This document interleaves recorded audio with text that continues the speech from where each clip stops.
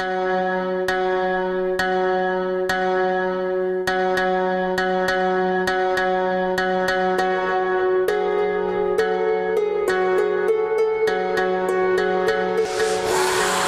morning, and thank you for listening to an episode of Into the Looking Glass Darkly with your host, Dave Oscuro. And if you're listening to this, and if you've been a long-time listener, you might be slightly confused by the different name. See, this podcast used to, up until just this episode, be referred to by the Culture Shock podcast. And I think it would be better for me to express my thoughts on a blog this week, hopefully tomorrow, at daveoscuro.com. You can read all about it as to sort of the meaning behind the name change. But I just felt, broadly speaking, for those who may not be able to read the blog, felt like Into the Looking Glass Darkly felt more in tune with what I'm trying to do with this podcast. This podcast, for, again, those who have listened for a long time, has never strictly been about the occult or witchcraft or spirituality. It's always been a look into the human experience. It's been people sharing their stories, sharing their perspectives, me relating to their perspectives and sharing my own. It's been a way to understand society and this world around us through people's personal experiences. So I felt like a culture and using the occult in the title just felt a little disingenuous and at very minimum, very limiting as to what I can do and who I can talk to. I always felt a sort of pressure to make sure that there were people of a alternative spirituality, at least every few guests, just because of the name. And I feel like with the change and the meaning behind the change, I'll be more free to have all kinds of guests and sort of broaden the topics. Of course, we'll still talk about things like magic, and we'll still talk about things like alternative spirituality. That's a very important part of my life, but it won't be limited strictly to that. Into the Looking Glass Darkly is sort of a combination of two phrases, both seeking to see clarity and clearly and understand a world that can oftentimes be very, very confusing. And I don't think there's a better way to do that other than sharing one's own personal perspective and listening to others' perspectives so that we can see if we are in fact God through our many, many, many vessels experiencing the world through our own individual eyes. Then what better way to see the big picture but by looking through other people's eyes? So I want to thank you for sticking with us through this little name change. I think it's going to open up a lot of doors for us, and I think we're going to have some fun, and we're going to have some really meaningful conversations, which brings me to my guest today. My good friend and tattoo artist, Michael Mahan, came on to the show and was so generous with her perspective of how to balance oneself, how to ground oneself in a stressful world. We talked a little bit about identity. We talked a little bit about sort of the outrage cycle that exists in America and the differences since Michael is Irish and her being an immigrant in America and her perspective on America from a different vantage point. I loved the conversation. I loved it so much because it really does get down to the essence of what this podcast is, which is me sharing conversations that happen in my normal life.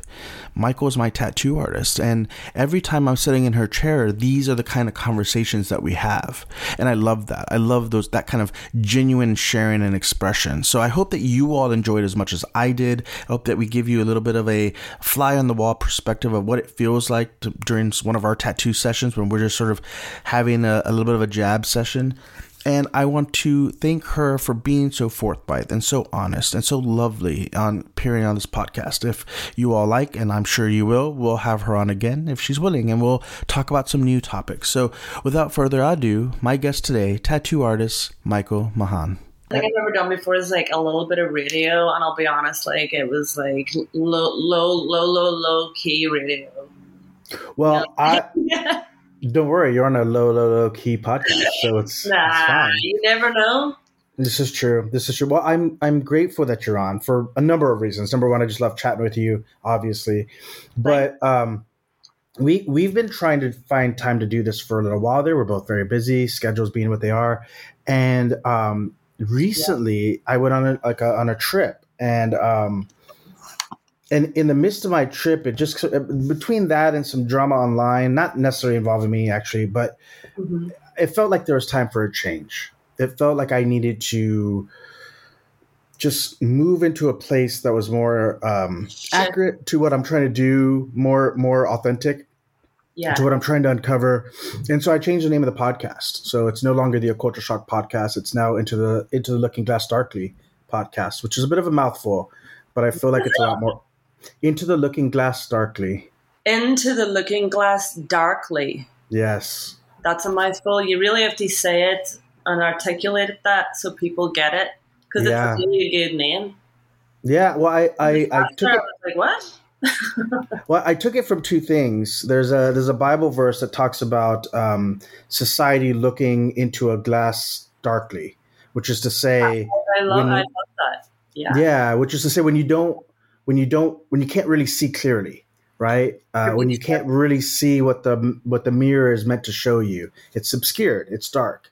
And then, of course, we all know Lewis C. Carroll's Into the Looking Glass, and so I sort of smashed the two of them together because I feel like it's more evocative of what this podcast really is, which is me looking to understand things and looking to understand people and to share their stories and for their stories to illuminate people in different ways. And so it felt. Sorry, I didn't interrupt you, but I'm just like the more you learn about other people, like the more you learn about yourself. Exactly that. And there's so few platforms now where we can do that, in terms of what's popular. Everything's like on social media or what have you, and it's very difficult. I was describing this to a friend just yesterday, that meeting people romantically or platonically or everything in between online is about the same as meeting someone at a bar, like at 1 a.m. Totally. Like you don't really get to know anyone very deeply. You don't know what you're going to get. You're getting the front that they've put on to take out to the bar, and then have poured some, like toxins in there and mixed it up a bit, or maybe even drugs. So you might be getting a completely different ego. Yeah, exactly. You don't know what you're going to get. Life's a box of chocolates. That's it. And occasionally online you'll meet someone and you'll form a genuine friendship, but it's so rare. Yeah, and like people can make themselves look any way they want on social media. Like, you know what I'm saying? I do. You can look completely one way and be a completely other way. Like, people have the power of persuasion and manipulation. And for some reason, we go on Instagram and blindly kind of put our stuff out there, but it's setting the boundaries and knowing that you really don't know what you're going to get, So there's the dark side of it, but at the same time, from somebody who met someone online and has fallen in love, and just threw myself into it. I think when you know. Right. At the same time, as I'm sure you understand, being in a similar scenario as I am, kind of. Well, pretty much the same. Yeah. Well, that's it. We both maintain relationships long distance for a bit. And, so I don't, I always try to caveat some of my criticisms about the, social media in particular, because there are good sides to it. There are things that are. We blindly trusted, though. We blindly trusted that the people we were going to meet and be with forever were who they said they were going to be. Right. Yeah. It's luck in a way, or divine intervention, perhaps. Well, sorry to cut you off. No, it's okay. But you're right. It's sort of like it's a crapshoot, and sometimes you get lucky.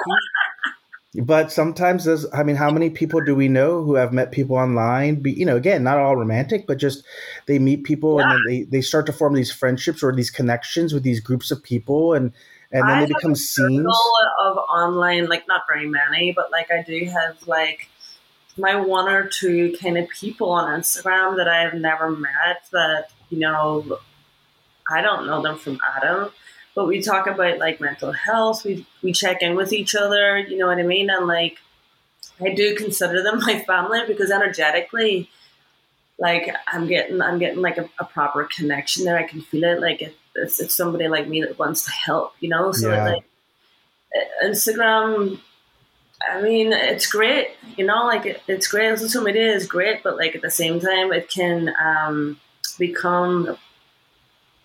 be toxic to the point where you don't stop talking about it, you don't stop checking in, and you don't stop reminding yourself that you're sick. So you got to make sure that you're not being complacent and staying in the same spot, and like that you're moving forward and making progress, not just asking for the same advice over and over again. Right. And that's why I've only got a couple of like two people I'd say on Instagram that like are working through my mental health at the same pace as me. Like, you know, we're moving on together. And I Yeah. love that. I love that. Like, I have this on my phone. You know what I mean? Yeah. But at the same time, you go on there and you're triggered half the time because something will pop up. You know, like always following the Yeah. place. I don't even know why I followed that page. Yeah. I do You that know all the what I time. mean? I'm gonna delete Yeah. it. I'm gonna delete it. It's not serving me. Yeah. What I find is that what your story just highlights is that there are people out there who are looking for a genuine connection. And Yes. and when there's distance involved in particular, you have very few other outlets other than social media. So you make the best of it, right? But it does feel like there needs to be, or there would be room for there to be, a different type of platform that would allow some of Yeah. these genuine connections without the triggering stuff, without the, Yes. you know, the high school mentality, you know, Yeah. arguing, and the, you know, we were just joking before, you put a little poll up on your story like, what do you want to hear? And Yeah. I'm sure 90% of them were perfectly pleasant responses, and then you got that one person who's just like, you know, hate watches. Oh yeah, there's always one. There's plenty of them, but like, you know, I'm gonna give them more to be entertained. You know, more power to them, and I hope that, you know, they can stay off their phones. It's because it's not good for you. I'm trying to cut down on my phone time, so Yeah. maybe they should just, you know, go and do their own thing. But I don't Well, care. As long as if somebody's not, if people aren't talking about you, that's a bad thing. It doesn't matter if it's good or bad. So right. everybody's welcome here. It's all love. Well, that's You know what what I'm saying? Like, it's all love. yeah. Like, that guy that was like, fuck you, I was like, you know, you're straight to the point and direct. I like that about you. You know what I'm saying? That's what I say. That was good. You know? Well, I have to say, you know, we've oh, go ahead. I'm just saying, it's not like I'm going to take offense to that, you know? Yeah. Well, you know, and I have to say, like, we've talked about like authenticity in this, and I can't think of anyone who's more authentic than you. Really? Like, yeah, absolutely. Because I love that. because when you say from you, because I know you're so fucking honest, so that's a good one. Thank you. Well, you are too. Like I when you say and you see someone being kind of nasty online, and you're just like, listen, like I wish you well. I hope you get over this. Like you don't take really offense to it. You just sort of like laugh it off, and you just realize that everyone's struggling in their own way, and you recognize that hurt people are oftentimes look out to hurt other people, and rather than confront it with anger. Yeah, no reaction is normally my go-to. Like I don't really react to like negativity, but sometimes when I can see that there's pain there, I will react and kind of make it lighthearted, you know, and be a kind of human back to them, because people look online and they see that you've got a little bit of a following, and I've only got 10,000 people, which compared to people on Instagram is nothing, but to some people that's a lot of people, you know what I mean? And they think that they know you, and they think that you know they've got the right to speak to you like that, or you know, I've got a nephew here now who I love, and like I was getting all sorts of things written underneath a comment of him and I, like we were just having like a little kiss, and he was grabbing my face. I'm just saying, right? But like the slew of stuff that they wrote writing about me. Really? Oh yeah, call me like, and they were like putting like spaces in between the word like pedophile. Oh yeah. So it wouldn't get it flagged and stuff like that. And I was just like sending all these crazy messages going, and I put something up about my mental health that day and about like getting on the cardio. You know, you gotta just trying to be encouraging and encourage myself, because my own story is accountability for me. Yeah. On Instagram. But then, and that's my train of thought there. I was just saying about that person. Oh, the person claiming, writing pedophile and things weird. Oh yeah. So like, and they also says to me, you know, I saw what you wrote on your story about mental health. Like, I hope you don't kill yourself. Wow. And I was like, wow, because I haven't always been this mentally vulnerable or strong, you know, at the same time. So I'm very self-aware and like very like, damn, that's somebody who's hurt. Yeah. Whereas before I would have reacted as like, geez, is this how I look on Instagram? Like maybe I should just fucking go on and fucking do it. Like what, you know, like you just don't know what people are going through, and people are wild with words on Instagram. It's crazy. Yeah. Sometimes I get flagged because I'm like, shut the fuck up. You know what I mean? Or I'll be like, white people fucking, or something like that I shouldn't say. I have a right to say, and I shouldn't be swearing on Instagram, but that's all I've got to say on that. Like, But you're also human. You gotta, if you see like somebody be negative or, to somebody else, or you just have to slow them down or do something. Well, I made block. You know what I'm saying? Yeah, exactly. Just say, hey, and you don't need that shit. Yeah, and if people who have listened to this podcast oftentimes hear me talk about things like, just do better tomorrow than you did today, and try to have some kindness with people. And I say all these things as much as reminders to myself as they are to anyone else. I wouldn't even classify it as advice because, that person cuts me off on the freeway and that middle finger pops up just, it's got a mind of its own or what have you. Yeah. I had a friend who used to throw the peace sign instead of the middle finger. So if someone cut him off, if someone yelled at him, someone's honking, he would just throw a peace sign up at him because it's almost the same, physicality, physical reaction, but it is not giving in to that temptation of lowering yourself to that level of anger. I told you this story while I was tattooing. I'll just make it really quick. But these group of homophobic girls were basically giving me and my ex-girlfriend trouble outside a bar. Mm-hmm. They had already been giving us shit inside the bar, and I was like, it's time to fucking go. Like, we don't need this, you know what I'm saying? And I'm like, don't react, because they were all plastered, they were bigger than us, and I just don't need that. Yeah. But my girlfriend was like, she was like ready to like end the fight because it was getting like that outside. And one of them pushed me and spat on me. Wow. And she shoved me against some railings, and I was kind of like, okay. And like my girlfriend was like, are we gonna fucking fight here? And I'm like, no, we're not gonna fight. And they know you're Irish. They knew that I was gay and with a woman, or and they knew that I was a tattoo artist. They didn't know. I don't think they knew anything else about me. Maybe because everyone should know not to get in a fight with the Irish. I mean, I know. It's not a winning combination. I know. Like, this nose has been broken a few times, and it's not because I lost. You know what I'm saying? I don't condone violence. But the girl said to me, she was like, all right, after she pushed me, she was like, you make the fucking first move then. Make the first move. Come on. And I was like, okay. And I literally walked over to her and like put my arms outstretched, and I gave her like the warmest hug, and she totally fucking embraced it back. Wow. Taking it back, and I was like, I love you.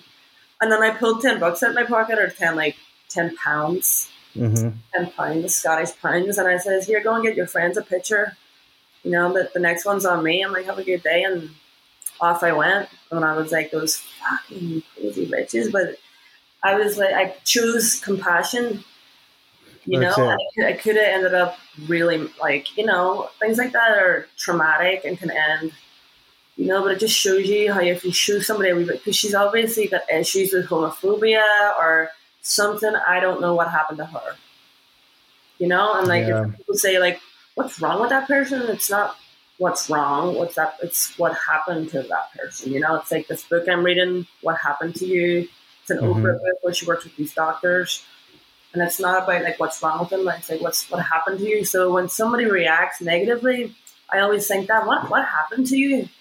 Yeah, that's a good way of looking at things, because we're so often, this goes back to what the weirdos that were calling, writing pedo stuff on your page. Like I think in modern culture, we demonize everyone who disagrees with us, or everyone that we feel like we have some arbitrary beef with, be it calling them a Nazi, or calling them an abuser, or be calling them a pedophile, or whatever. There's like a handful of buzzwords that we all kind of use now, or like lots of people use now, and sort of depending on what sort of political side of the fence you lean on, you have your own batch of buzzwords that you can use to cast out like ninja stars at people that you don't like online. Totally. Like, I don't know if I can rhyme them off, but like I used to work in a factory, and there was somebody in there, and she would every single day I walked past to go to lunch. She'd be like carpet muncher, muff diver, like Yeah. like, and I'm like, what the fuck, lino liquor? I'm like, this bitch is getting creative. I don't even know what a lino liquor means. Well, lino was like, instead of carpet on the floor, you would put like cheap plastic, like yes, sand wood, So Gotcha. I guess that could be applied. I don't know. You can work it out for yourself. Yeah. You know what I'm saying? But yeah, like it's crazy. Like it's crazy that people are still like that with gay people. Like the whole race issue here, I can't even like touch on because it's so outside anybody's realm at the moment. As well as like everything else that's going on here, it's hard probably, like if you're not, and like a solid family foundation or on a solid group at home to go online and put your anger there. You know what I mean? Yeah. It's so beyond me knowing you, and obviously my wife being Australian, I have access to non-American perspectives on American things that great. happen. Mm-hmm. It is great, and it's especially great because things that I take for granted, things like the how often we talk about politics here in America, how often we talk about these hot button issues, these very sensitive issues. This is the way we communicate with one another. These are the topics that we talk about. And then I'll talk to Jess, and Jess will be like, "Oh, y'all are weird. You're always talking about politics. In Australia, we just think all politicians are douchebags, and that's it. We all agree, You leave it to the, big I am, you know what I mean? Just like leave it to the boss, because really it's like a serenity prayer, you know what I mean? Yeah. I mean, you can vote and stuff like that. I can't vote here. I'm an immigrant in this country. But, like, even when I lived in other countries and could vote, I didn't. I just kind of stay out of it. But if there's a cause that I see needs help, then I'm going to help that cause. I'm going to stand with the oppressed. I'm Irish. We always have stood with the oppressed. It's just in our blood, you know what I mean? So I'm not so... And politics is also something that I'm kind of scarred from being somebody from Northern Ireland. So I kind of got out of there and was like, I'm done with all that shit. Yeah. You know what I mean?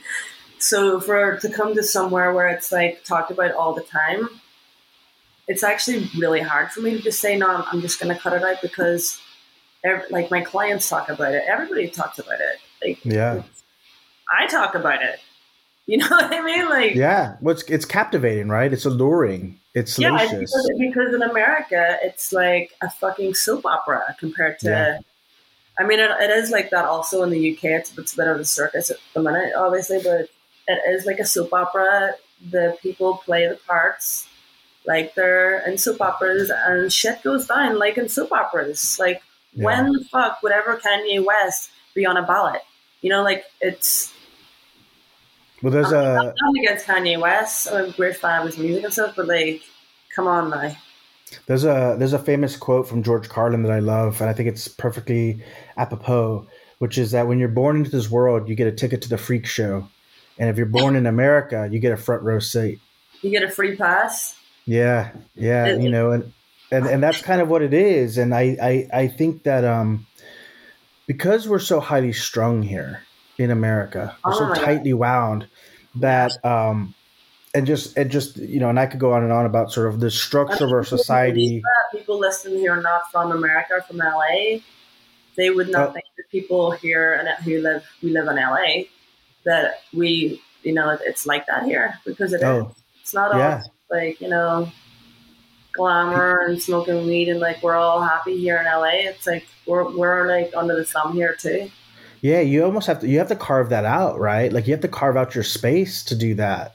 Yeah. And we've talked about mental health and as someone who has myself suffered from depression over the years and anxiety. I still get anxiety. Depression I feel like I've gotten a good handle on, but for the most part, but the anxiety is still like, and sometimes it's work related, sometimes it's like diet related, if I'm not eating healthy, you kind of it affects your It's cellular, you know what I mean? Any kind of shifts in your energy around you can affect your vibration, and that's what nervous system. It's all cellular, Yes, and when you turn on your television or you get on the internet and all you see is Yeah, like, this side versus that side, and these I people are know angry at it's this people. It's just like such so divided. well, it would be like walking into a room full of people arguing, and you would pick up on that energy. That negative energy would affect you on some level, and even the most fortified of us will feel that weight, will feel that intensity and that pressure on us as we try to Wow. just exist and Totally, you enjoy gotta the world. really try and cleanse it. Continue to try and make yourself feel better. Plan days where you like people are constantly talking more and more here about I have to take a mental health day. Like I'm going Yeah. to the fucking Japanese garden. I'm going to I went the other day and I bought a bonsai tree. No, did you? Yeah, it was after like everything happened at that school, that whole atrocity, and Mm, I just I was like I'm not going on my phone anymore. I've said what I've needed to say. I reacted, you know what I mean? And I don't even like to post things like that, but I like, there's some things that you just can't not comment on. But yeah. I was finding myself watching the same thing over and over again, and I was like traumatizing myself. And I was like, listen, I need to go and get a bonsai tree. Like, I'm off today. I'm gonna find. So I took myself out on the bike, and I went and I like cleansed myself, and I really rooted myself with some 900 year old trees. And even though I have Yes. a tree in my garden already, That's amazing. my special garden tree out the front of my house, but I've got this bonsai tree now, and I'm like, I took that home with me, and I was like, new life. You know what I mean? We have to try and turn it like, and I was emotional all day. Everybody's been emotional all week. I'm feeling Yeah. nervous and stressed and tense. It doesn't matter. Everybody's affected as a collective when something like that happens. But Yeah. everybody reacts differently. So it's just, I find that being here, yeah, I have to have an extra kind of safety net of things that I can do because you don't know. I mean, it's like Northern Ireland in the 70s. You don't know when a bomb's going to go off. Like, you just don't know. Yeah. I mean, I wasn't Well, alive then, thank God, but like my parents were, my grandparents, and like that's all trickles down yeah. generationally, you know? Well, like So, where that school shooting happened was 3 hours from where I was born. really? Oh my, Yeah, Uvalde's 3 hours from Corpus, and so it's very strange for me because it's really in my backyard, so to speak. when did that start like happening in America? Like, The school shootings, yeah. So it's funny because we were just talking about that. Me and my was friends it like when yesterday. cell phones came out? Like, what Partially, can we like align it with? well, Because I think Columbine in the '90s, which I think was '98, was sort of the first big one that I recall. I mean, it may have happened before then, but Columbine by far was the biggest and the most shocking, and that's when I was in high school. So I felt all those changes that were immediate. Like you couldn't wear trench coats at school anymore. You couldn't wear all black. I mean, it really rippled through the society, and then I think it wasn't widespread. That was still sort of a somewhat isolated event until Sandy Hook, I feel like. And then it feels like since the early aughts till now, it's been such a regular occurrence. And when my friends and I were talking, we were of course, people talk about gun control and things of that nature. And I was really sort of trying to get to the root of what breeds a person who feels like that's how they have to act out. I know. And and we started talking, like a lot of people here, my wife in particular is like really into true crime. And I was saying, you don't I am really, too. yeah, you don't really hear about serial killers anymore, right? Yeah, Like, that was like a whole thing. yeah, like from the 60s, 70s through like the early 80s, like, you'd have your occasional sort of I sensationalist mean, I'm serial sure there killer. are like a few current like serial killers like that are Well, like one, I think the technology makes it harder, right? It makes it harder yeah. to do that and not get caught. And the other thing is, and this is kind of goes back to your question, because the news makes tragedies like this into sensationalized stories, Yeah. movie Right. of the week drama. It's turning That the shooters into celebrities. Yes, and so I think that the kind of people that would have been bred to be a serial killer in another time, just 50 years ago, Yes. now they have access to high-powered rifles and Yeah. guns, and they have a blueprint by which they can make their really grotesque statements and Yes. and get their 15 minutes of fame. Like just in the last Even if they few get weeks. shot, it's like Yeah, I mean, just in the last few weeks, we go from what is it? Will Smith slapping Chris Rock, and then we go to the war in Ukraine, and then Christ. we go to the Johnny Depp Amber Heard trial, and then we go Yeah. to the You shooting in Uvalde. I saw it. Oh, I'm going to comment on that. That's an excellent shirt. So, like the cycle of news and the cycle of outrage is only like 2 to 3 weeks, and then it's the next thing that captivates us. And so I think for some folks, that allure of being the center of everyone's attention for like 2 to 3 weeks is just it's combined with poor mental health, and combined with easy access to guns, and combined to an environment that has just people stretched to the limits. And I think that we can start to understand how this can happen. I think it's the beginning to start to understand it, at least. Yeah, well, I mean, it's not a gun crisis, it's a mental health crisis. You know what I mean? It's like when you give guns to crazy, you're going to get carnage. You know what I'm saying? It's yeah. I'm not saying people who are mentally ill are crazy, but like, I've said this before on my Instagram. I'm not allowed to buy a gun for mental health reasons. You know what I mean? Yeah.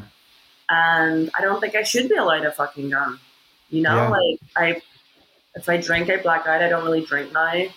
And like, who knows? Like, it's just, there's a very fine line between sanity and insanity. And for there not to be background checks, it just seems like this country just kind of wants to remain the way it's going.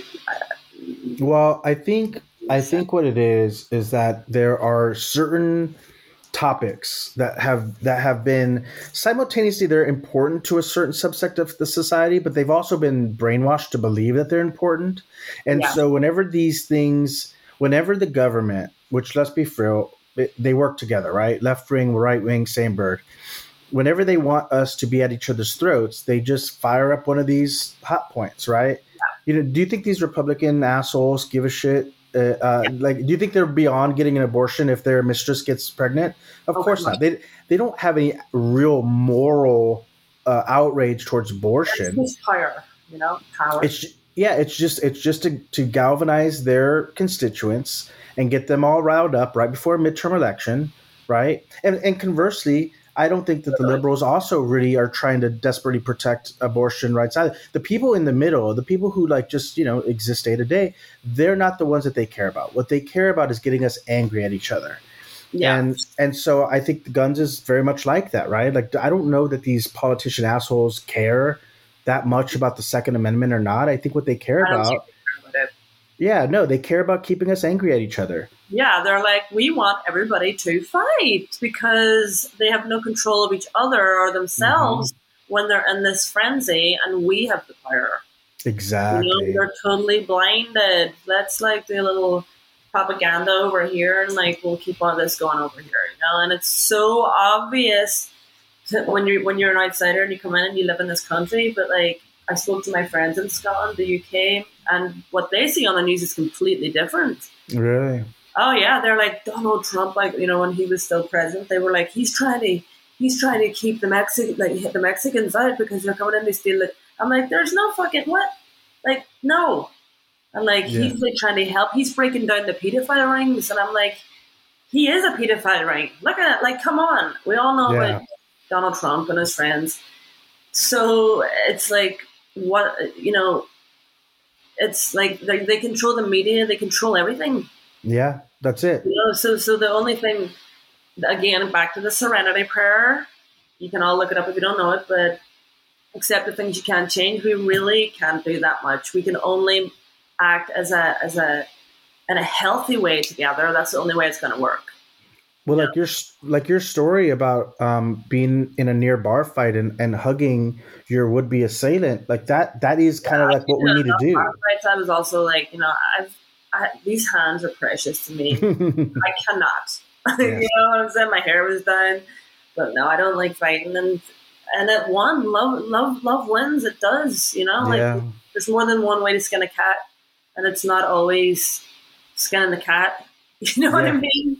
Yeah. Well, that's it. And I think that what happens in America that I've noticed, and I don't see it happening quite as often, although I do think it's spreading, which is that we get locked into these very these very dogmatic ideals and catchphrases, and it blinds us to have objective viewpoints. It blinds us from stepping back and thinking, you know what hurt this person? What happened to them? Yeah.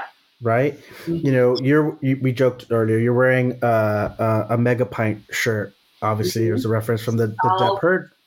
I'll have the Mega Pint. Yes, I had a couple of Mega Pints last night. What I have found is that in that trial, which again, as is often the case, whenever anything captivates the media, there are very distinct sides. Yeah. There are very distinct sides, and oh my god, there are there's so many people rooting for her as well. Yeah, and I would guess that if you took a photo of that and put it online, you'd get your fair share of people who are like, oh my God, yes. And there'll probably be some other people who attack you, especially as a woman, and think like you're betraying people. And they can unfollow me because I took plenty of pictures. I was out smoking a blunt before I came on this podcast. And I smoked the whole thing. Nice. Trying to get pictures just because I thought the t-shirt was so funny. It is. It's great. Mega pints, but in Ireland, that Mega Pint is a thing. It's not a joke. Yeah.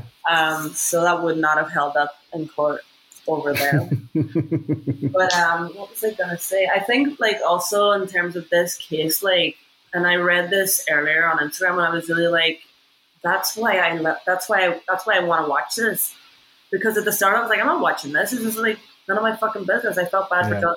It's none of my fucking business. But then I couldn't stop watching it because it was almost like I was getting kind of validated because I've been in a relationship with a fucking total narcissist. Right. It was a 10-year relationship. Total narcissist. And now I'm kind of every fucking narcissist out there who's bullying their partner can now watch this and kind of it just kind of feels like a collective kind of,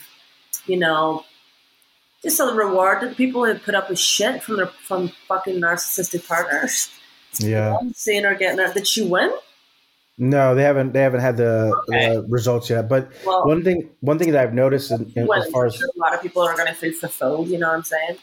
I hope so. I mean, I think there's a lot of people who look at that and regardless of what side, they see themselves in it. They see themselves being validated. They see themselves getting a voice by proxy, right? And what's really disappointing to me is a strong voice, Johnny Depp. Yeah, that's a big public figure, right? And what I think is disappointing to me is the way the media has handled everything, right? Which is very skewed one direction. Now the new thing in preparation for whatever the results are is that people who support Depp are alt-right. So I don't know if you knew that. We're alt-right, I guess. We're what? Alt-right. Alt-right? Right. Okay. Like Nazis, Oh, cool. Johnny Depp? I guess so. According to the media. You gotta stick a fucking label on it, you know what I'm saying? Yeah. Who knew? Covered in them. Yeah, it's ridiculous. And then it just goes back again to that labeling, right? Because again, it's these dogmatic labels that they put on everyone, and it's just, I don't even like the being referred to as gay. I don't mind being called queer, but I hate it when people call me lesbian. You know what I mean? I don't like it when people call me bisexual. I've been with guys before. I'm in love with Alyssa, but if Alyssa was in a guy's body, I would still be with Alyssa. Right, 'cause it's about the person. What I mean? Yeah. It just so happens I've been with more men than I have, or been with more women than I have with men. But it's just why do I have to be if I'm not going to be a dyke, I have to be a femme, right? Or I have to be a femme stud, or I'm this. I'm I can't even fucking keep up. I don't even know all the in-betweens. There's a string of things that I am that I don't even know about. But it's labels, and it almost makes me want to put a distance between myself and certain I love the LGBT community and stuff, but there's people out there that are in that community that don't associating with people that aren't in that community. And I'm for everyone, that's what it should be all about. That's what it's all about. Everyone's for everyone, and even the people that are trying to make our lives hell right now, it's our job not to react in anger and to, lead with love and, not judgment. It's what happened to fucking them. Yeah. You know Well, I what think, I mean? yeah, well, everything Compassion. has to be, yeah, everything has to be put into a box now. Everything has to have a label on it. Everything is so boiled down to these very simple categories that they just could not possibly cover the wide spectrum of people in this world, right? People's sexuality, people's race, people's identity, people's We're so political different. viewpoints. We're so the same. Exactly. There's so much. I mean, we were talking yesterday. We were looking at some 23andMe results, right? Me and some of my friends that had done it, Did and you get done? yeah, I did it a little while ago. So I'm mostly Spanish. No surprise there. Right. With some indigenous, I'd say it's probably like a 60. I think it's technically like I'm like a smidge above 50% Spanish and a smidge below 50% like indigenous, right? Which again, Wow. Mexican, so it shouldn't be a huge surprise. But like, what was surprising was I have a little bit of Scandinavian in me. I have a little bit of West African in me, North African in me, a little bit of Romania in me, and so what it highlights is that if you go back far enough, the way people have traveled And in spread, Europe. right? Yeah. And yes, exactly. People travel from the Nordic countries down to the Spanish Peninsula. People travel across the Mediterranean Sea, up from Africa, and so you really start to understand that these arbitrary identities that we have created for ourselves or are put upon us. When I was a kid, Yeah. I was Hispanic. At some point, I became Latino. At another point, I became Latinx. My mother was Chicano. We never had a choice in any of these phrases. Yeah. They're just heaped upon us. But yet, when you look back far enough, especially for me being from Texas, where, Texas was run, the land that is now Texas was overrun by 6 different countries, including itself. Wow. And so if you go back far enough in my history, like, where does it really begin? And where does it really end, right? Yeah. Chicken or the egg? It's like there's no. We're all one. That's it. That's it. Yeah. It's fucking it. Like it all really started with fucking Adam and Eve. Whatever. We're also all fucking related. That's it. Yes, exactly. There's no way to dispute that. Right. There just isn't. Right. And as a collective, we can energetically, literally come together just by making ourselves feel better and by like looking after ourselves and not reading into all these politics and like all these distractions. They want to distract you from what's really going on, like, nurturing yourself, building yourself up. They want you to be like a sheep and just like, on a knife edge, what's going to happen. You're the decider of what's going to happen. Turn the TV off, That's it. Take care of oneself, right? Because these arbitrary labels that we either place on ourselves or that they place upon us, they're just that. They're arbitrary. Yeah. You picked a certain time in history and said, okay, I'm going to start from there. That's what I am. You picked a certain country that that a certain generations past were from, and you say, that's where I'm from. That's who I am. It works on so many levels. It's like, I'm a victim or like I'm a survivor. Why not both? We're all both. They're labels as well, you know what I mean? So it's like the lies that we tell ourselves as well, and the labels that we put on ourselves. And I think that if we could, and it's hard, but if we could divorce ourselves from these labels, if we could start to remove ourselves from these pre-described definitions of who we are, then I think it would open up our own objectivity, not only within what we see in the world around us, but within ourselves, and maybe perhaps open the door for some kindness and some self-kindness to come in. Right? Yeah, you gotta make space. You gotta make space for yourself, and that's like energetically, physically, emotionally, Yeah. To let the good energy come in, and you gotta cleanse that you gotta cleanse. Like, people don't meditate enough. They don't take enough time just to be still and be quiet and be with themselves. I think people struggle. Look at quarantine. People struggle just being with themselves. They struggle in silence. Well, I struggle going to sleep at night without the TV on. It's like, yeah, I don't even have a TV in my bedroom. I got rid of that a long time ago. Still bad about the phone, but I'm getting better. I have a Well, friend whom like I you give that Mhm. the phone in case you wake up and you got a good job, and you're like, yes. Well, the phone sits in the on the bedroom stand next to me, but the last moments before I go to sleep, is it the phone that I'm looking at, or is it a book? Is it a poem? Is it my Yeah. own thoughts? That's where I think you can make the difference. And I've had a friend whom I respect deeply who described like meditation and energetically cleansing oneself, like taking a shower. Oh Like yeah. you take a shower to wash off the grime of the day, right? Oh, Why totally. why wouldn't you take the time to wash out the grime that's in your mind, that's in your soul, that's in your Yeah. heart, that's in I your just imagine emotions? like white light cascading over me when I shower and get my hair wet and make sure like it just runs through every vessel and portal Hmm. in my body. I imagine that. And Yes. then I just imagine it all getting sucked down back into the earth, and I feel like it's almost like blowing through a straw. You know Yeah. what I mean? That's Yes, the I do thing exactly. that you can achieve yourself and just get that weight off you.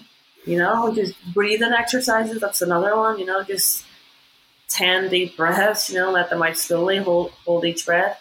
Things like that. They can One slow thing, your mind down, slow your heart rate down, so that you're not as reactionary and not as. yeah. But I guess people are just really hot headed about things, and they wake up each day and they just get on with getting hot headed about it. Well, look at what we ingest, right? We ingest shitty food largely and a lot of caffeine. Myself, I mean, I'm the worst. I drink caffeine all day long, coffee at least. Started drinking it again, and I'm so happy that it's back in my life. But within moderation, right? Oh, Because just a little smidgeroo, a little yeah, espresso. Yeah, yeah. But a lot of people they have like sodas and energy drinks and all day long. coffee I'm and actually junk. drinking a THC drink at the minute. So I do have coffee, so I'm a hypocrite. My Rocky Horror Picture Show mug, I like your mug. but like we're both advocates for THC and marijuana usage, and it's done wonders for me. I'm glad I didn't start doing it till my late 30s. I was talking to my close friend whom I've known since I Totally. was a teenager, and I was like, he was having a rough mental health day, and I said, "Come on over and let's watch a movie and eat a pizza and just smoke weed and just decompress." And so we did that, and we had such a fun time. And then the next morning, I texted him. I said, "I'm really glad we didn't start smoking weed to our late 30s because we would have been the biggest wastoids if we'd have started when we were teenagers." Yeah, I started pretty young, and then I just kind of got. I was like a functional smoker No, I'm a not little at bit. all. Yeah, and now that I'm in LA, like I was just in Mexico there for a week for my birthday, and obviously in Mexico you can't smoke weed. And we were at a Oh very, yeah, very, fancy hotel, and I realized really how much I used it as I don't want to say a crutch, but like how much it really does help me because I was yeah. not good for a lot of that trip. Yeah, Um, we when I was young, I used to be straight edge, and so we would oftentimes talk about drugs as crutches. But yeah, yeah, yeah. there's a connotation that doesn't really But make weed's sense. not a drug, you know.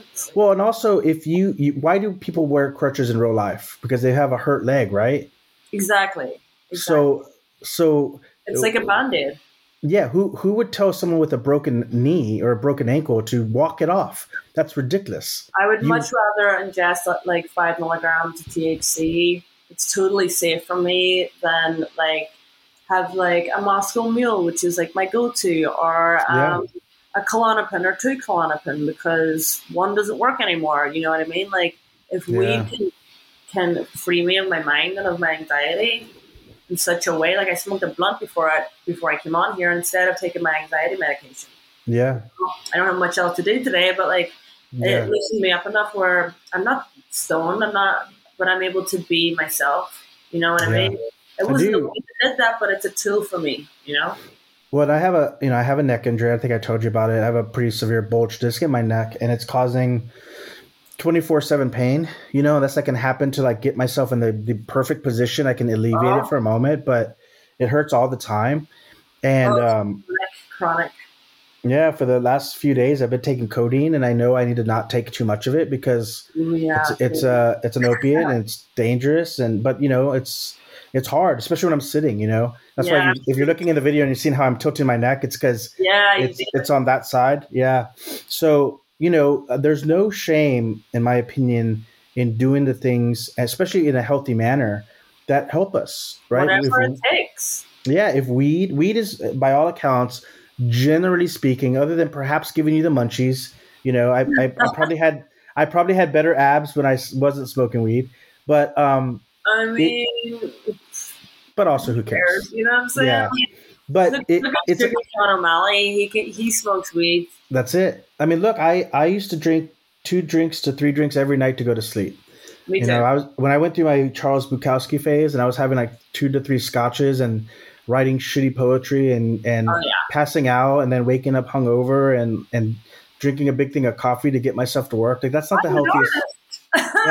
Yeah, that's not the healthiest way to live. So, the use of marijuana has allowed me to sleep and help me fight my chronic insomnia. Mm-hmm. It does. Even though I'm not high during the day, generally, I'm not quite to that point of being functional. It does. I notice the effects linger, even if I'm not high. The calming sort of anti-anxiety effects linger. Yes. And so I think that this is just highlights another thing that we can do to combat the stressors of the world. That's relatively healthy. Totally, 100%. I'm all about THC and weed, and I'm good friends with. You may know her, Laganja Estranja. Yes, weed advocate. So, like, there's so many, like, and she's obviously got, like, her own issues, but, like, weed is medicine. Yeah. It's not like, is she smoking pot? You know what I mean? Like, when they visit, I'm like, this is medicine for me. If I don't do this, I'm going to, like, have a really... Like, it just kind of takes, like, I don't smoke before work, but I will just hit my vape after I've done my meditation, my cardio, my cold plunge, my stretching, I scream into pillows, but I'm still just, and then maybe I'll take a Klonopin or whatever, but if I just have that one hit on that vape, that little bit of THC, it just kind of goes, oh, there's your personality. Yeah. Now you don't have to worry about being anxious and all that stuff you were thinking about. You're free now to do your work and, be open with this person and be like social. And so that's a gift, like to be handed back to yourself, you know what I mean? And feel human when you're in a place where you're like, I cannot stand this fucking long, his anxiety, even if it's not bad all the time, even if it's not really severe all the time. I don't like to say bad, but like it's there for a reason. And, we'll go into that another day or whatever, but like, it's still there, and that feeling of it lingering can slowly send you off your head. So like, I didn't have that for a week in Mexico, you know what I mean? And yes, I do. It was the first thing I did when I came back, and, I was like, there's no way I'm going back like a non-smoker or whatever, and I've actually replaced all my alcohol with THC drinks. Oh, that's great. Yeah. Which that's so much better. Yeah, like there's no hangover. You can still get a buzz. Feels like a beverage. Tastes like a fucking beverage, and it doesn't give you that totally stoned. It's not like you're stoned. It's like you're calm and you're social. Yeah. And maybe you do want to, like, your stomach relaxes. Maybe you do have the munchies, So it's like, for people who got social anxiety, especially, and maybe don't even smoke weed, I'd even recommend trying them, like, my soon-to-be wife, Alyssa, she's anti-weed. She cannot smoke it. She becomes a paranoid mess. She crawls up the stairs backwards. Yeah, she's really sick and paranoid. But even she's been taking a couple sips, and she's like, "Damn, that I feel really chill." Yeah. So I think I've kind of found the holy grail, and I just wanted to add that into this podcast. And that what's the type that you drink? Well, I've been drinking a few different types. This one is called Wonder. But Ease do make their own, and I've had Ease before. Really, really nice one that I'm obsessed with called Mad Lily, and it's like apple and ginger. Oh. And those are like 5 milligram. So I'm all about it because you know that I love to have a drink. You know what I mean? But medication and stuff as well. Like this is like the way forward. Like people drink way too much. We don't talk about it enough.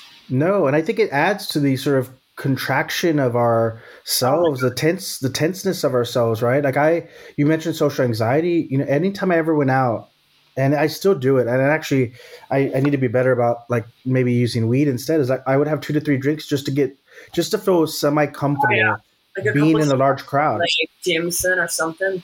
Yeah. Yeah, and my partner knows, like, if we go to if by some chance she drags me or some reason to go to a mall, like, I'm a mess within minutes. And if the grocery store is crowded, like, I just start getting tense and spazzy, and I just need to get out of there. And Oh yeah. Pure panic. yeah, I mean, I literally, like, I get tense, like, I start almost, like, not quite shaking, but I'm just like, you can see it in me. She can see it in me right away. She's like, it recoils. mm-hmm. You recoil into a position in which you can't feel trauma, but you can't do that in the mall. You can't Right. just in your back on the mall and like turn into this like concave shape and lie there. Right. Oh, but like I know exactly what you mean. I had recently a panic attack in a Mexican restaurant. Not in Mexico, it was in Connecticut. And it was so many people, and with the COVID thing, and like the music. So I went to the bathroom, and the music was even louder in there, and like even more like frantic disco Mexican music, which I can appreciate.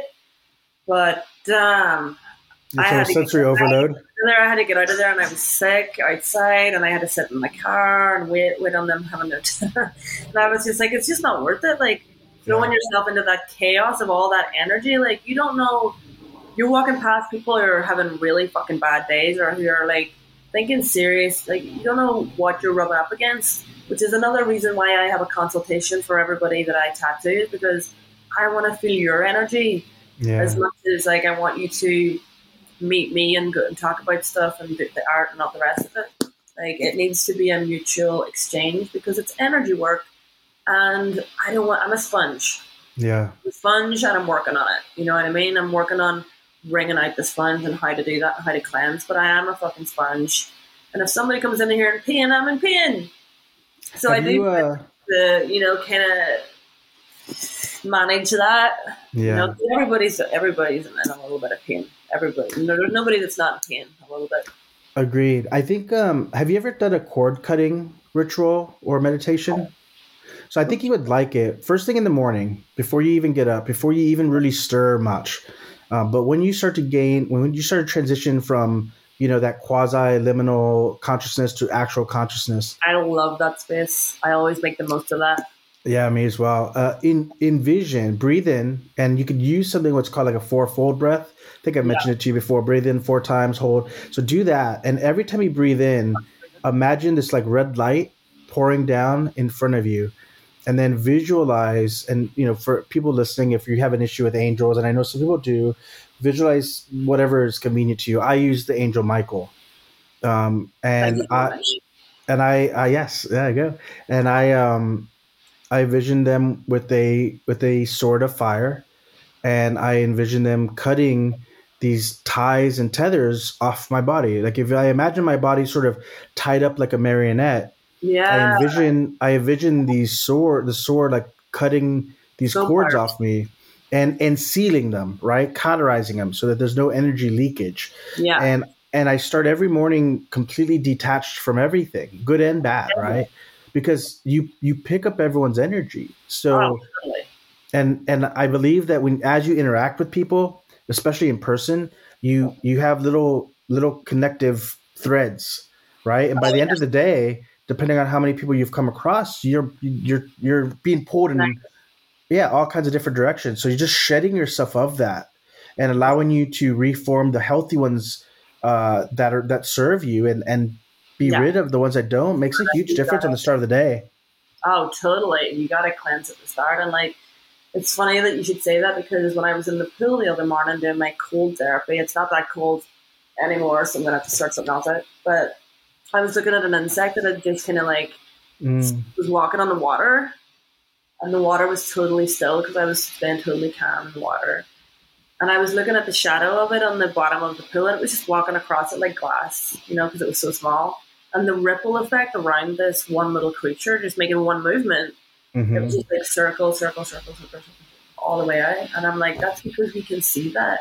Yeah. But like it's the same with energy. That's just energy. It's the same way, like, so you have to really be conscious of the company you keep. And am I okay today to go to the mall? You know what I mean? Maybe I need to do something first before I go, or maybe I don't go, Yeah. because it's not worth it. Like, energy is becoming more and more precious, and especially there's just a lot of leeches out there. There's a lot of crazy people out there who just are like in a frenzy and are confused at the moment, and they're just smashing and grabbing in terms Yeah. of energy. Yeah. Yeah. You know? So like I've got my boundaries set, and like they keep getting tighter and my circle keeps getting smaller, but I'm getting happier and I'm That's getting it. stronger, and I'm also making space for new energy to come in and new people to come in and new opportunities, and letting a lot of stuff go. Like like I've been battling with a lot of mental health and PTSD issues, and I've been very ill with it. But literally, this week, I feel literally, Andrew, like an albatross has been lifted. Yeah. Literally, I feel completely different. Like I made an oath to myself to leave it all in Mexico. And I had a Mm. feeling about something was going to happen in Mexico, and shit went down in Mexico. I made it look seamless on Instagram, which is very easy to do, but it was a You're life right. changing and quite a dangerous and scary scenario, which I'll explain to you about. But I'm okay. And like, at the time I was constantly saying, this is not happening to me. This is happening for me. Right. And I asked for my angel. I asked for my angel. I asked for, like, I've got this angel called Dimpna. And if you research this Saint Dimpna, she's got a lot of similarities with me. It's crazy, Mhm. like in terms of her life story and everything. And I called on her, and I was actually in a plunge pool having a panic attack.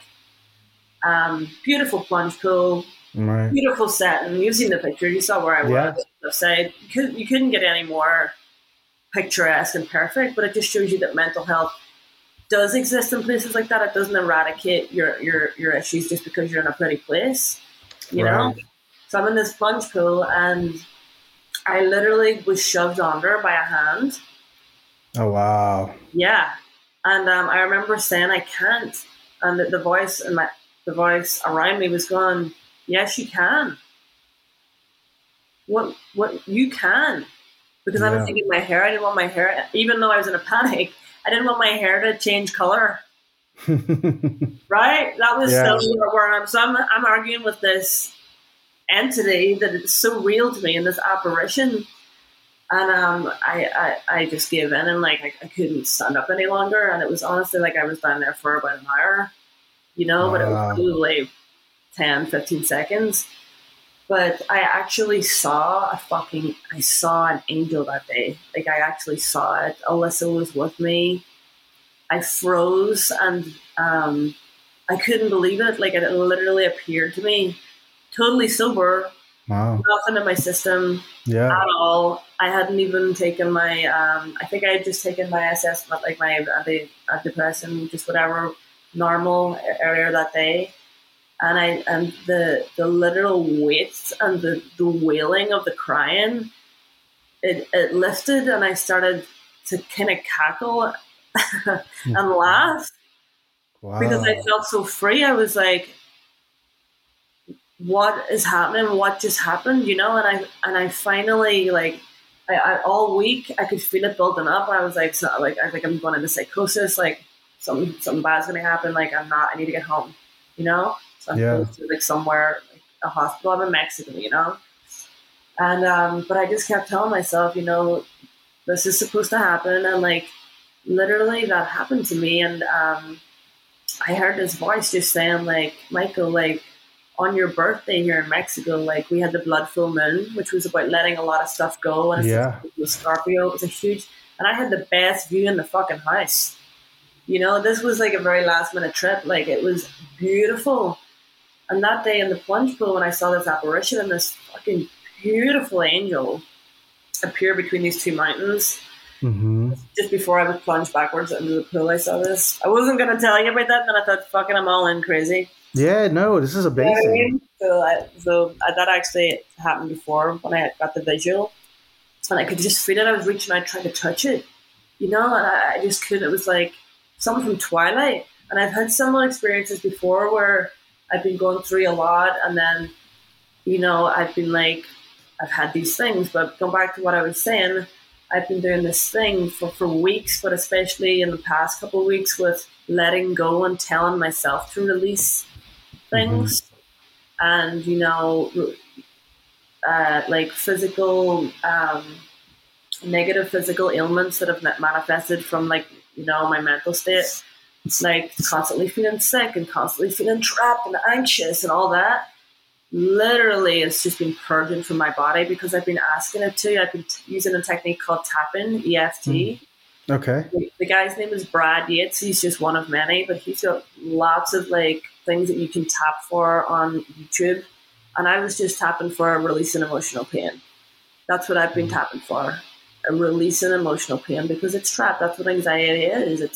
It's emotion. It's trapped. Yeah. And there are blockages in your body. Your chakras are real. Your digestive system does work with all that.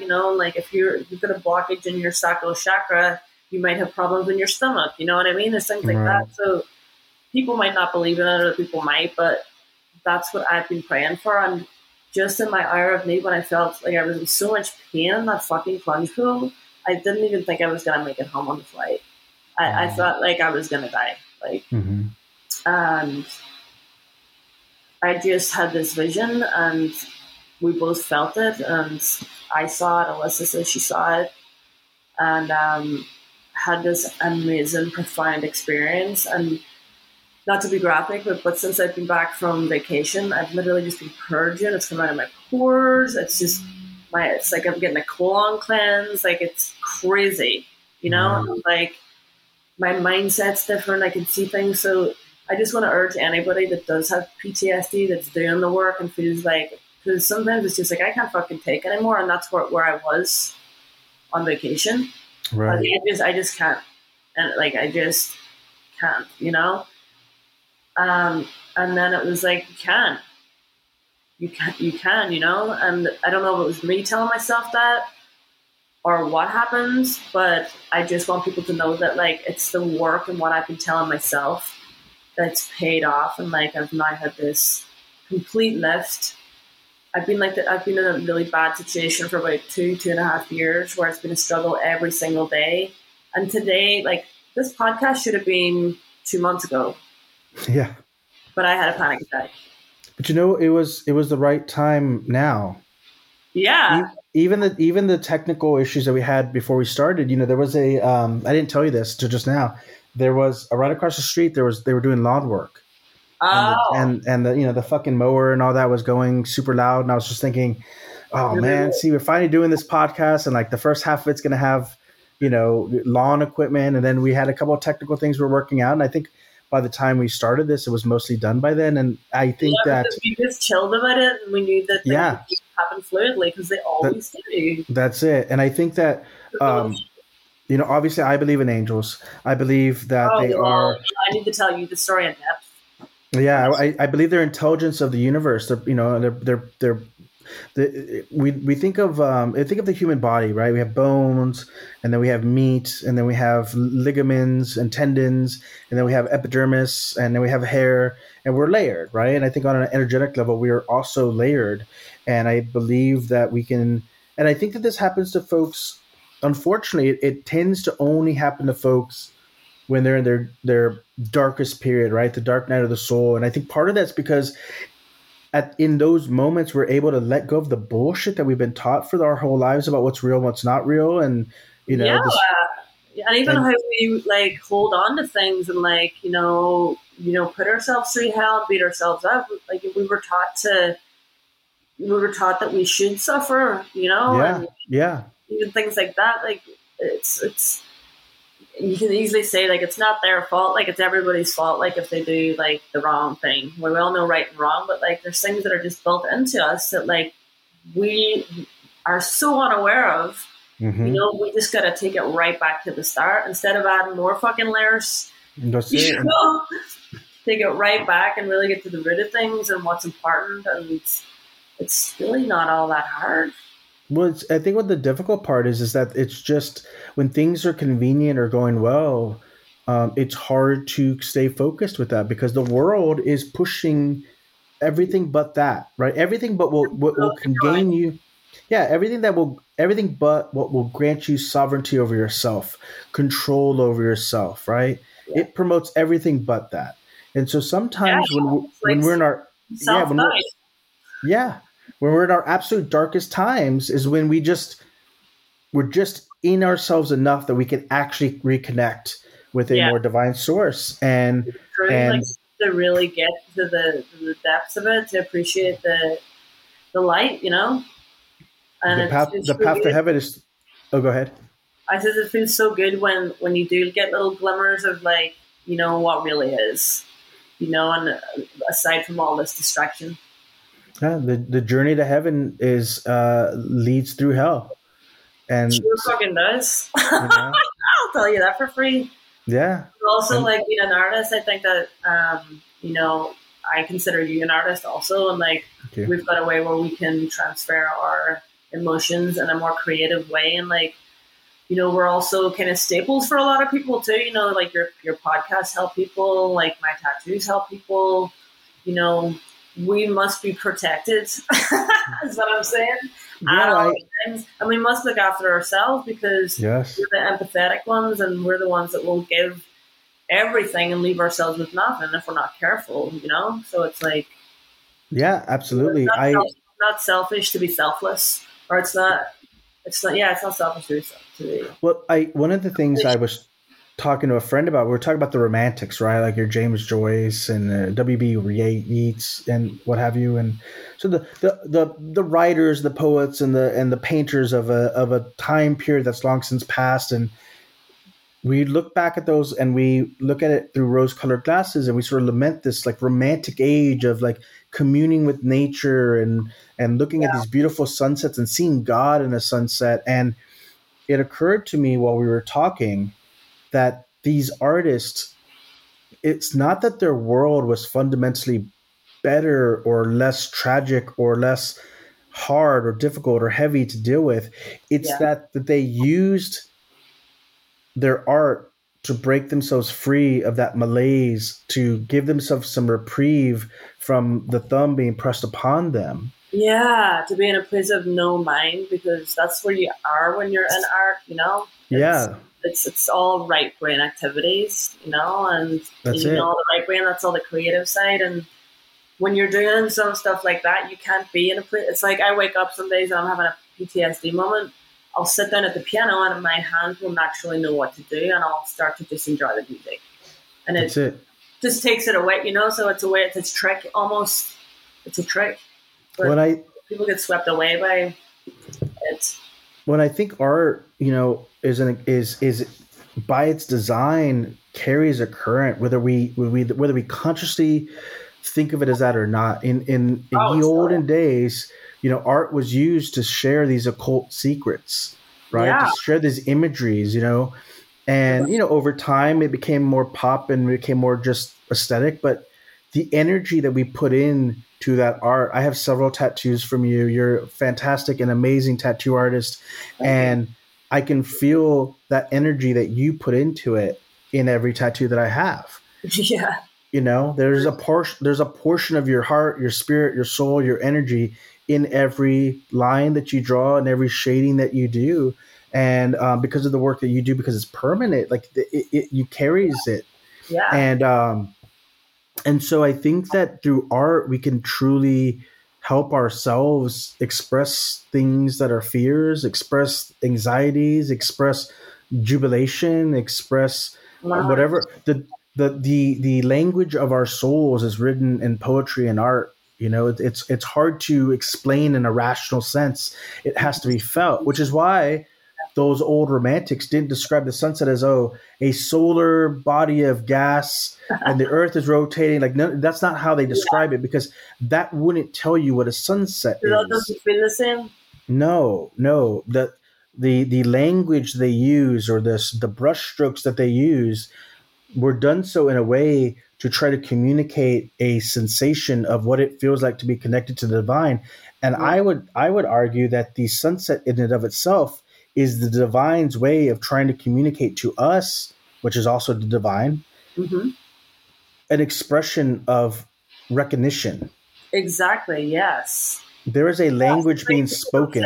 With the moon as well, you know what I mean? Yes. The moon is speaking to us, like, you know what I mean? Like, there's also a whole lot of bunch of other things up there that might be speaking to us, not That's just it. the moon, you know, like, but everybody's about, I'm a moon person. I'm definitely affected by the moon, but like, I do believe in other things too, you know, but it's your own energy that you put into it, and like knowing that you are all that is, you know. Yeah. But like it's a very out there concept for a lot of people, but a concept that I have believed fully for like most of my life.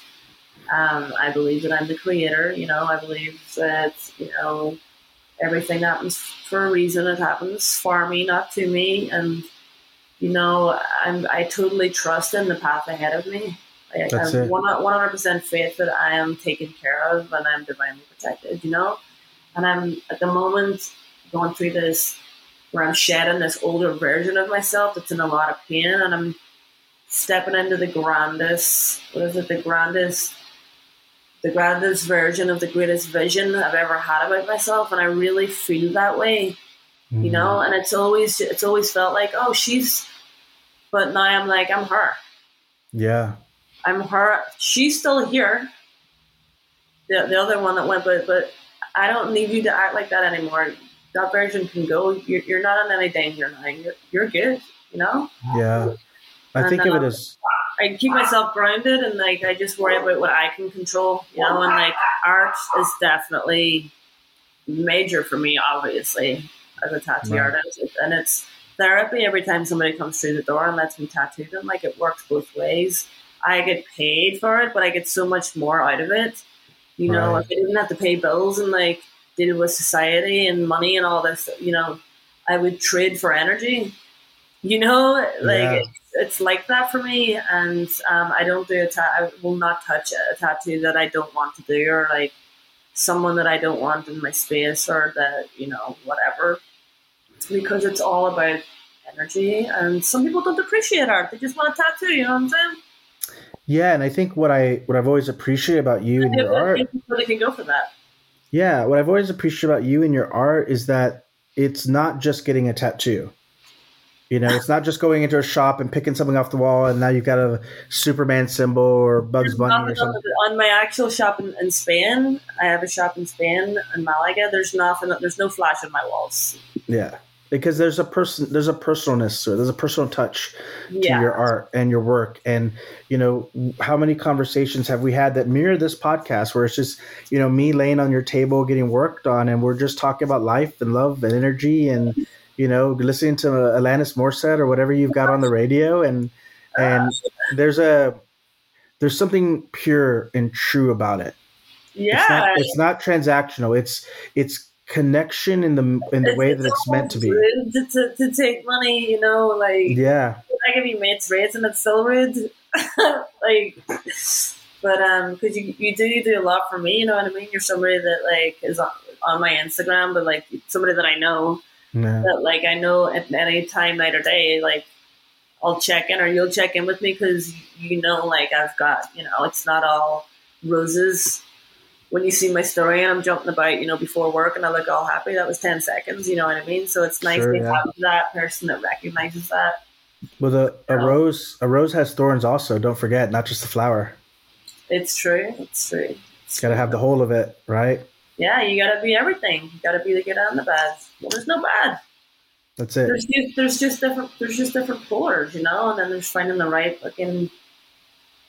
vibration in between. That's it. And I think that if we can be in ourselves and in the moment for long enough, we can make decisions to the things that occur to us in such a way that I think sets us up to have positive experiences in almost every scenario. Yeah.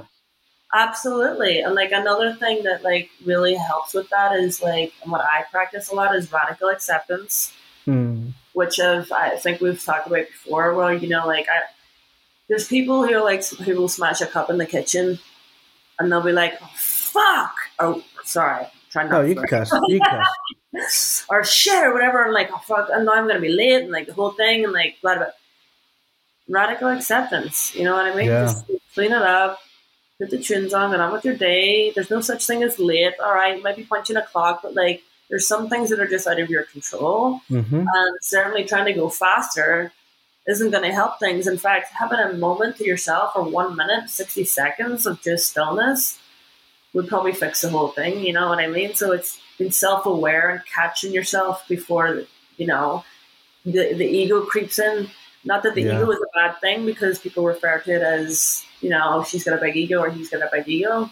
Your ego doesn't have to be a bad thing. Your ego can be pleasant and nice and understanding and compassionate. That's still an ego. Your ego is what keeps you from walking into traffic when there's a car coming, because you recognize a self and you recognize a car. And even though, yes, on an energetic level, it's all one, on a physical level, that car's going to hurt as hell. So yeah, at the end of the day, we came in here through our mother's portal, because that's what they are. And we came into this human body. We didn't get to pick which one we were put into either. Right. And, you know, it like rips, skin rips, shit happens. It's the dimension that we're in. So we have to respect that and look after. I believe that our main responsibility here is love on earth, and to look after the human body that we've been given. You know, and I haven't done that in the past. I haven't been looking after that. It's something I haven't really been doing. So you gotta look at what you've been given and nurture it in any way you can. Like drink more water, anything. You know, it's all how you treat yourself, because we're only going to be in this little dimension here for 100 years if you make it that long, or you get taken out by a bus. Who knows? We don't know where we're going. But what we do know is how we act now affects how we feel. That's you know? it. So, as a friend of mine once described it, it's just another step for a stepper. Yeah. You know, whatever's next is next, and what we can control is ourselves, and the world that we create is the world that we live in, and it's our choice to create a palace, a kingdom that is of our liking, that takes care of ourselves, that recognizes the divinity within oneself, or we can get caught up in the, you know, mundane anxieties of life. Yeah. People are stuck in patterns and systems. People do the same fucking thing day in, day out. They have routine. Structure is great. Yeah. Routine can be toxic. You know what I'm saying? Like, and they just work to me. It's just they don't see anything outside of that. We need more conversations like this. In a way that people can understand, so that like we can actually, because once you realize, like me talking to you and you talking to me, it's just like you reminding me of things that I already know, and me reminding you of things that you already know. That's all we're doing. That's it. It's support. We're just agreeing with each other here, you know, and it's so good and it feels so good. And it's a vibration that we're both on right now. It feels great, and I hope whoever's listening, for the people who are beyond that vibration too. So it's about putting yourself there and being open to it, and not just being like, this is the way things are. Because you have been trained all your life, whether you like it or not, whatever family, even if you've been in a great family, whatever, I'm not saying it a bad childhood or anything, but like everybody's been put in a pattern. That's right. Growing up, you know, looking up to somebody who's like in a pattern, or like, you know, has like behavioral issues or bad traits or good traits or whatever. We're all in there, you know, we're all, you know, I find myself that like acting like I sound like my mom sometimes, or like I'll say that, you know, like, or my dad, and it's things that I picked up. It's like I'll shout at the dog sometimes, and I'm so used to hearing my mom and dad shout at my brother when I was young. Right. Rory! And I would shout it too, because he was a little shit sometimes. I'd be like, Rory. Sometimes when I shout at the dog, I shout Rory. Wow. Yeah, my dad does it too when he shouts at his dog. He's like, Rory! And I'm like, it's Lola. And I'll be like, you know, it's like things like that. So how many other things are built in? You know what I mean? Right. That's a ridiculous and funny example. But we get to a point in our lives, you know, later in life, where we start to, if we're lucky, we start to have these realizations. And then when you really think about it, you have half a lifetime, a quarter of a lifetime of things being heaped upon you, patterns that you've experienced, habits that you've picked up, inflections, ideas, skills, all these things that you've picked up that may or may not be genuinely yours. Exactly. And what are you carrying?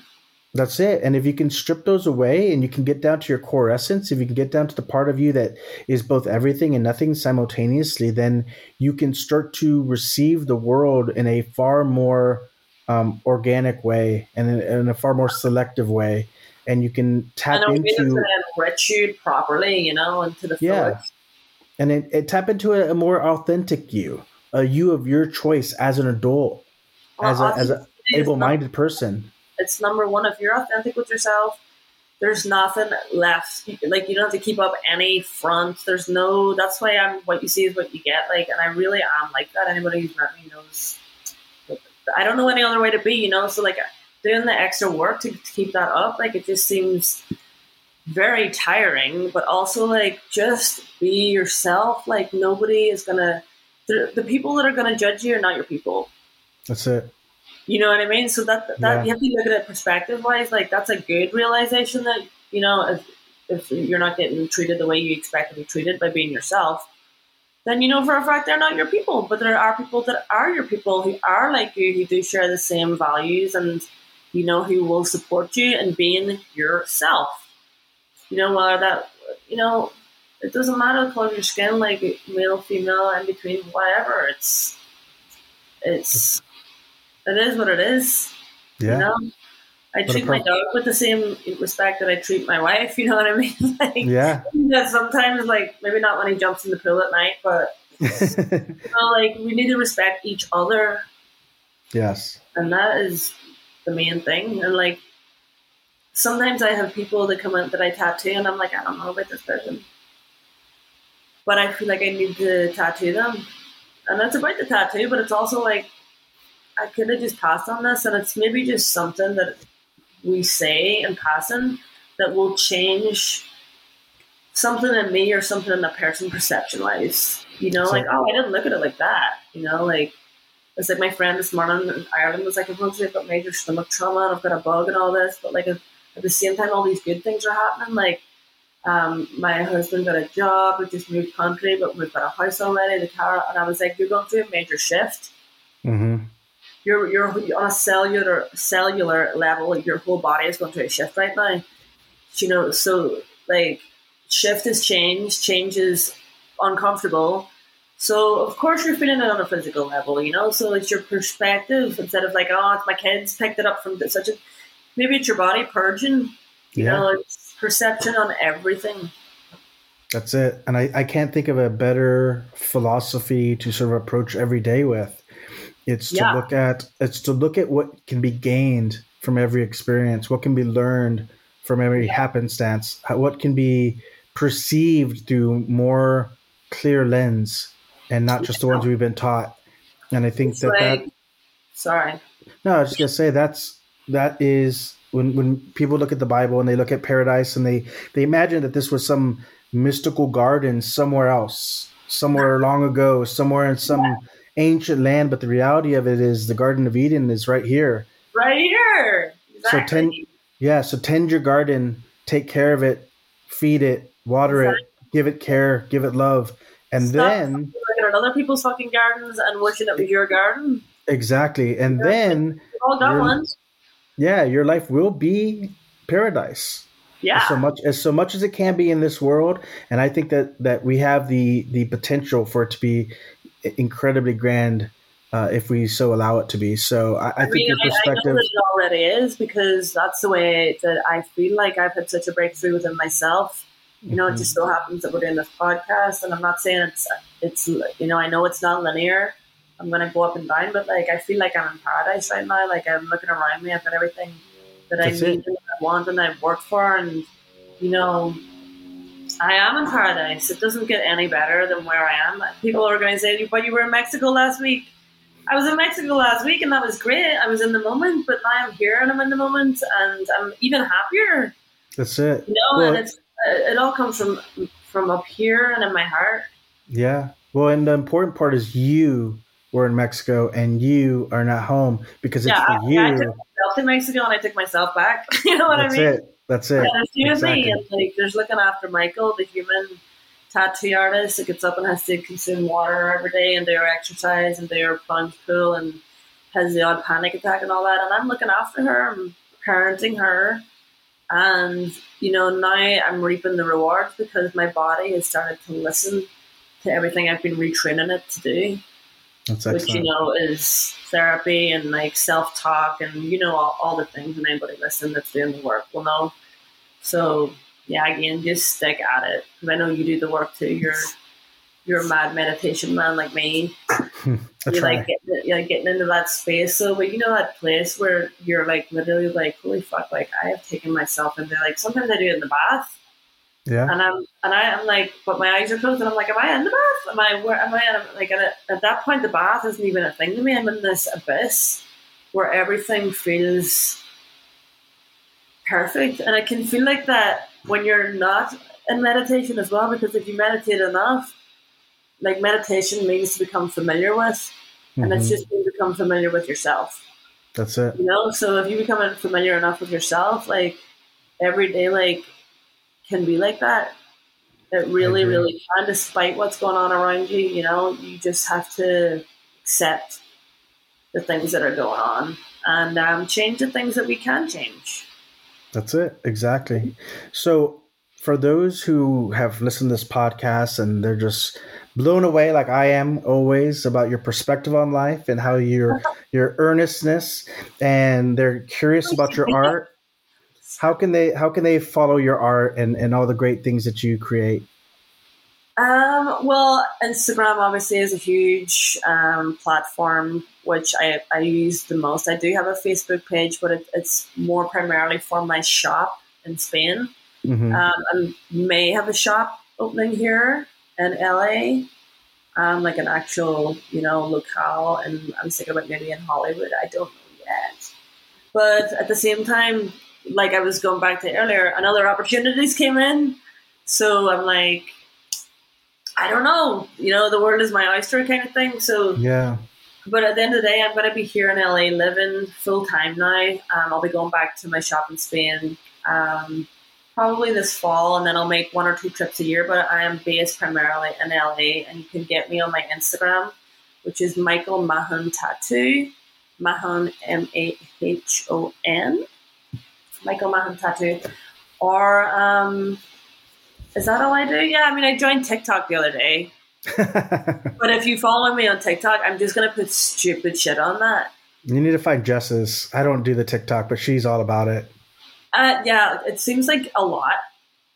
Like more, like you have to make content and stuff. But I do a lot of stupid shit on a daily basis anyway. So I'm like, maybe I'll just like, so, but Instagram is the best way, or Facebook, Awesome. And my WhatsApp, my telephone number, and my email are on my Instagram too, as are a lot of my because it looks like a lot of pictures of just me posing and stuff with joints in my hands, but I do have highlights at the top with like black and gray, realism, cover-ups, whatever tickles your pickle. Animals, I love to do. Portraits. I was supposed to do Jack Nicholson on Saturday. That was supposed to be my first one back from my vacation, and she was exposed to COVID.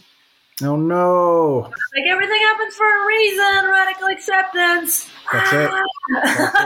That's it. And I'm sure once she's healthy, she'll be in that chair. I was gonna be like, how many do you want? But I don't know if I smoked a blunt and then it was all good.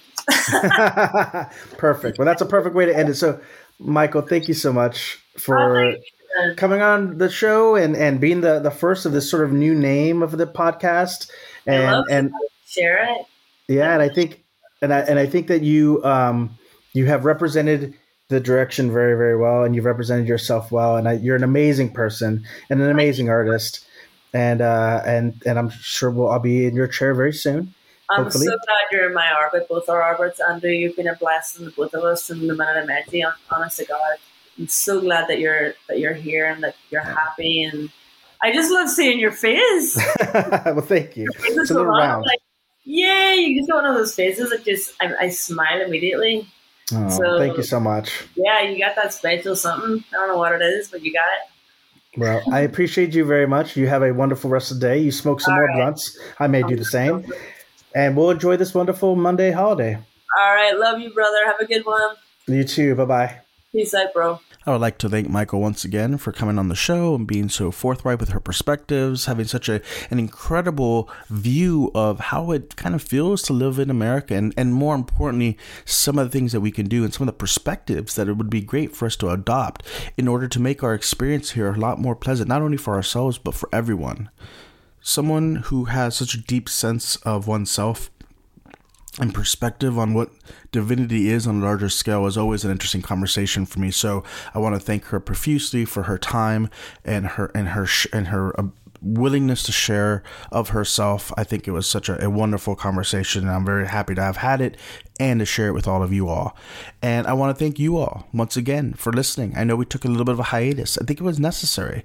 Sometimes a step back helps you move forward, as if we're shooting a bow and arrow, right? You have to pull the string back before you can really move forward. And I felt like that break was that, as well as the name change from A Culture Shock to Into the Looking Glass Darkly. Again, it's going to take some time. Change is difficult sometimes, but I do feel like this now opens up new doors to be even more creative and more expansive in the types of folks that we meet with, talk with, have conversation with, and ultimately learn with.